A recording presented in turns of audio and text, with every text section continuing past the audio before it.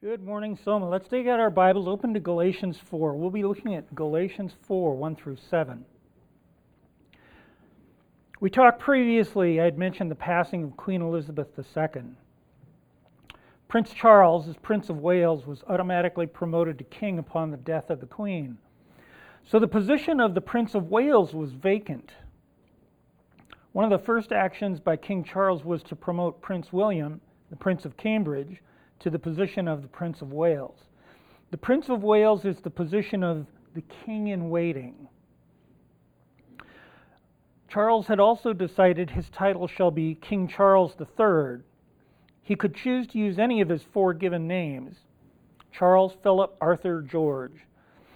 Charles used the traditional naming convention of his given name first, then his father, then his paternal grandfather, then his maternal grandfather. It's a very German thing. Leanne's middle sister actually did the same thing for her children. So they have four names. First name and then three middle names. Charles had a very long wait to become king, but now as heir, he is the king with the full rights and privileges of the reigning monarch of the United Kingdom. Very funny story. I actually got to meet Charles in 1976. We were living in Australia and he came on a visit, and I happened to end up in a receiving line and got to meet the Prince Charles then, now the king.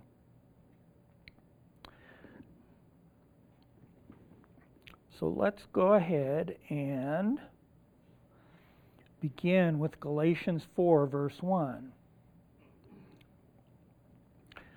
And this is about sons and heirs. I mean that the heir, as long as he is a child, is no different from a slave, though he is the owner of everything. But he is under guardians and managers until the date set by his father. The child of the owner is obviously more than a slave, yet in many ways the two positions are similar, the slave and the child. Neither controls the direction of their lives. I saw an interesting thing talking about animals. You own a dog, same sort of thing, right? The dog goes where you allow the dog to go, and most of the time. We've all had our share of willful dogs, right? We know how that goes.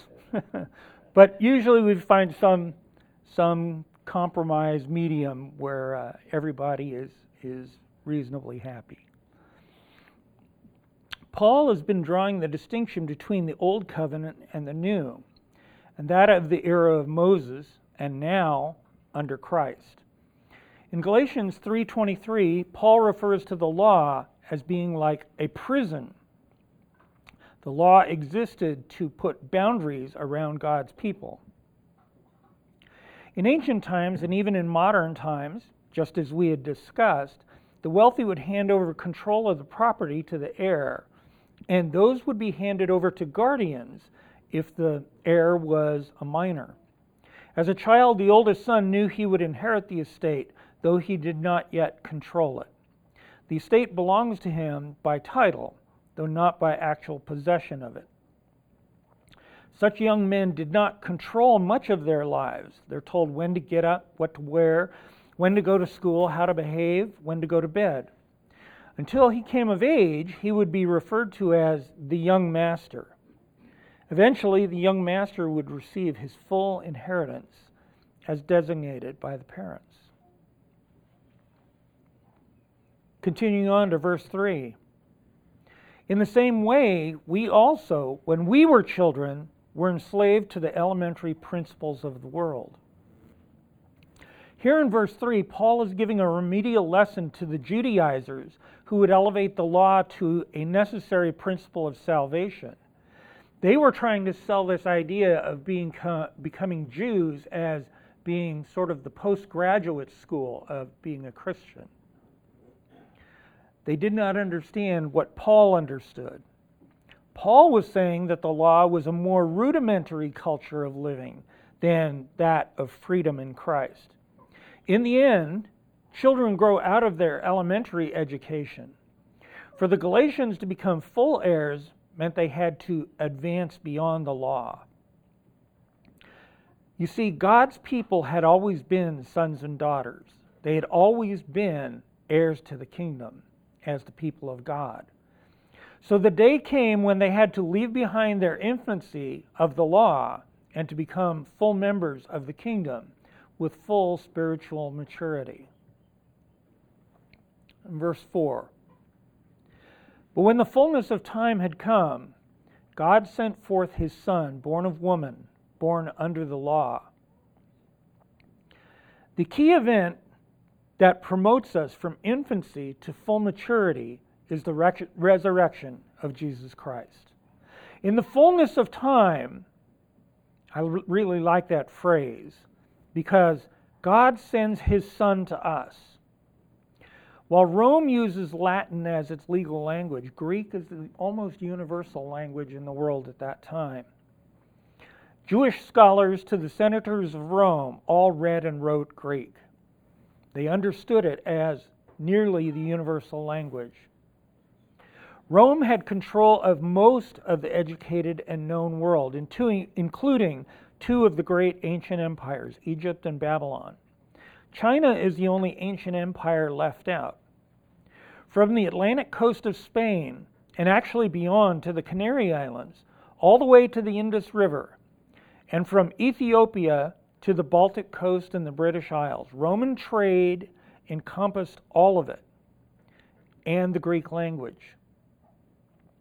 We consider the brutality of the Roman Empire today to be rather uncivilized, but the peace of Rome, Pax Romana, had actually a very dramatic effect. The world population doubled in those 450 years under the rule of Rome. We don't tend to think about that very much, but the peace of Rome actually meant quite a bit to the civilized world. The world population doubled under the rule of Rome, and that is right around, it's less than 500 years. And as Rome expanded, so too did Christianity. Continuing on in verse 5, to redeem those who were under the law, so that we might receive adoption as sons. Paul uses another metaphor here for what is going on.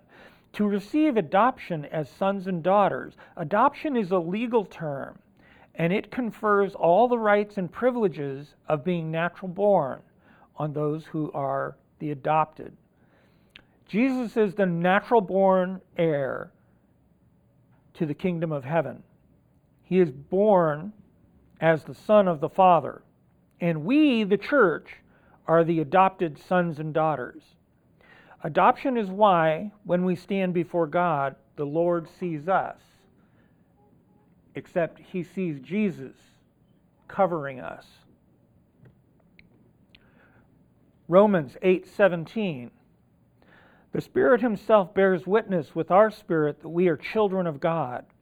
And if children, then heirs, heirs of God and fellow heirs with Christ, provided we suffer with him in order that we may also be glorified with him. Justification here is the basic principle on which adoption is based. Adoption is the free gift of Christ. John 1:12 and 13. John 1:12 and 13. But to all who did receive him, who believed in his name, he gave the right to become children of God, who were born not of blood, nor of the will of the flesh, nor of the will of man, but of God. In and through Jesus, the Father loves his adopted children exactly as he loves his only Son, Jesus. And we, as the church and the adopted heirs, will share in the glory that belongs to Jesus. Romans 8:38 and 39. Romans 8:38 and 39. For I am sure that neither death, nor life, nor angels, nor rulers, nor things present, nor things to come, nor powers, nor height, nor depth, nor anything else in all of creation will be able to separate us from the love of God in Christ Jesus our Lord. As members of the people of God, we have three responsibilities. One, we pray to God as our own Father in heaven. Matthew 6:26. Matthew 6:26. Jesus is giving a lesson. Look at the birds of the air. They neither sow nor reap, nor gather into barns, and yet your heavenly Father feeds them. Are you not of more value than they? Hebrews 12:5 through 11. Hebrews 12:5 through 11. And have you forgotten the exhortation that addresses you as sons? My son, do not regard lightly the discipline of the Lord, nor be weary when reproved by him. For the Lord disciplines the one he loves, and chastises every son whom he receives. It is for discipline that you have to endure. God is treating you as sons. For what son is there whom his father does not discipline? If you are left without discipline, in which all have participated, then you are illegitimate children and not sons. Besides this, we have had earthly fathers who disciplined us, and we respected them. Shall we not much more be subject to the Father of spirits and live? For they disciplined us for a short time, as it seemed best to them. But he disciplines us for our good, and we may share in his holiness. For the moment, all discipline seems painful rather than pleasant, but later it yields the peaceful fruit of righteousness to those who have been trained by it. Second, we imitate the virtues of the Lord. Matthew 5:44 to 48. Matthew 5:44 to 48. But I say to you, love your enemies and pray for those who persecute you, so that you may be sons of your Father who is in heaven. For he makes his sun rise on the evil and on the good, and sends rain on the just and on the unjust. For if you love those who love you, what reward do you have? Do not even the tax collectors do the same? And if you greet only your brothers, what more are you doing than others? Do not even the Gentiles do the same? You therefore must be perfect, as your heavenly Father is perfect. Matthew 5:12 to 15. Matthew 5:12 to 15. You'll immediately recognize this passage as the last half of a prayer that we all know. And forgive us our debts, as we also have forgiven our debtors. And lead us not into temptation, but deliver us from evil. For if you forgive others their trespasses, your heavenly Father will also forgive you. But if you do not forgive others their trespasses, neither will your Father forgive your trespasses. Matthew 18:21 to 25. Then Peter came up and said to him, Lord, how often will my brother sin against me and I forgive him? As many as 7 times? And Jesus said to him, I do not say to you 7 times, but 77 times. Therefore the kingdom of heaven may be compared to a king who wished to settle accounts with his servants. When he began to settle, one was brought to him who owed him 10,000 talents. And since he could not pay, his master ordered him to be sold, and his wife and children and all that he had, and payment to be made. Ephesians 4:32 through 5:2. Ephesians 4:32 to 5:2. Be kind to one another, tender-hearted, forgiving one another, as God in Christ forgave you. Therefore be imitators of God as beloved children, and walk in love as Christ loved us, and gave himself up for us, a fragrant offering and sacrifice to God. And number 3, we are to trust his fatherly love. Romans 8:15 to 17. Romans 8:15 to 17. For you did not receive the spirit of slavery to fall back into fear, but you have received the spirit of adoption as sons, by whom we cry, Abba, Father. The Spirit himself bears witness with our spirit that we are children of God. And if children, then heirs, heirs of God and fellow heirs with Christ, provided we suffer with him, in order that we may also be glorified with him. And then Galatians 4:6, the next verse. And because you are sons, God has sent the Spirit of his Son to our hearts, crying, Abba, Father. Later, Paul writes to the Romans, Romans 8:14 and 15. Romans 8:14 and 15, we read, For all who are led by the Spirit of God are sons of God.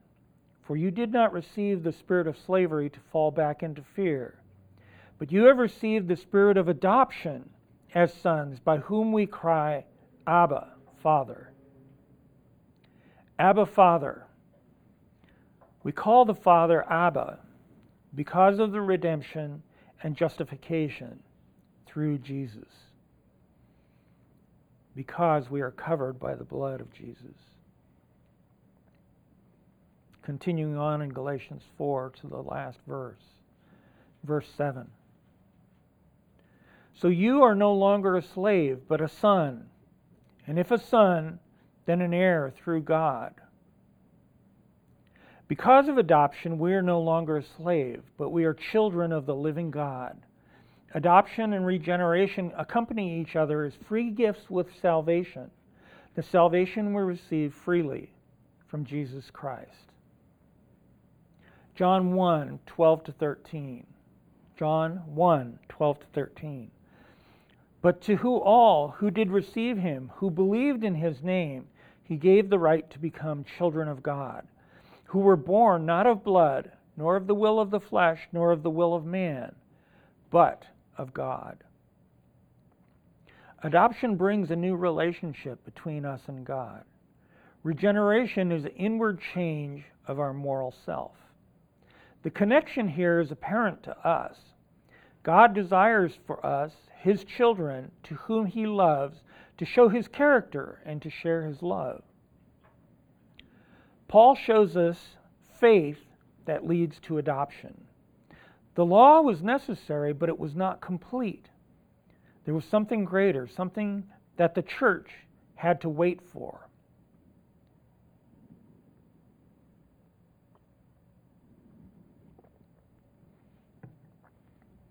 The law was there until faith came. Jesus comes and covers us with redemption and justification and adoption.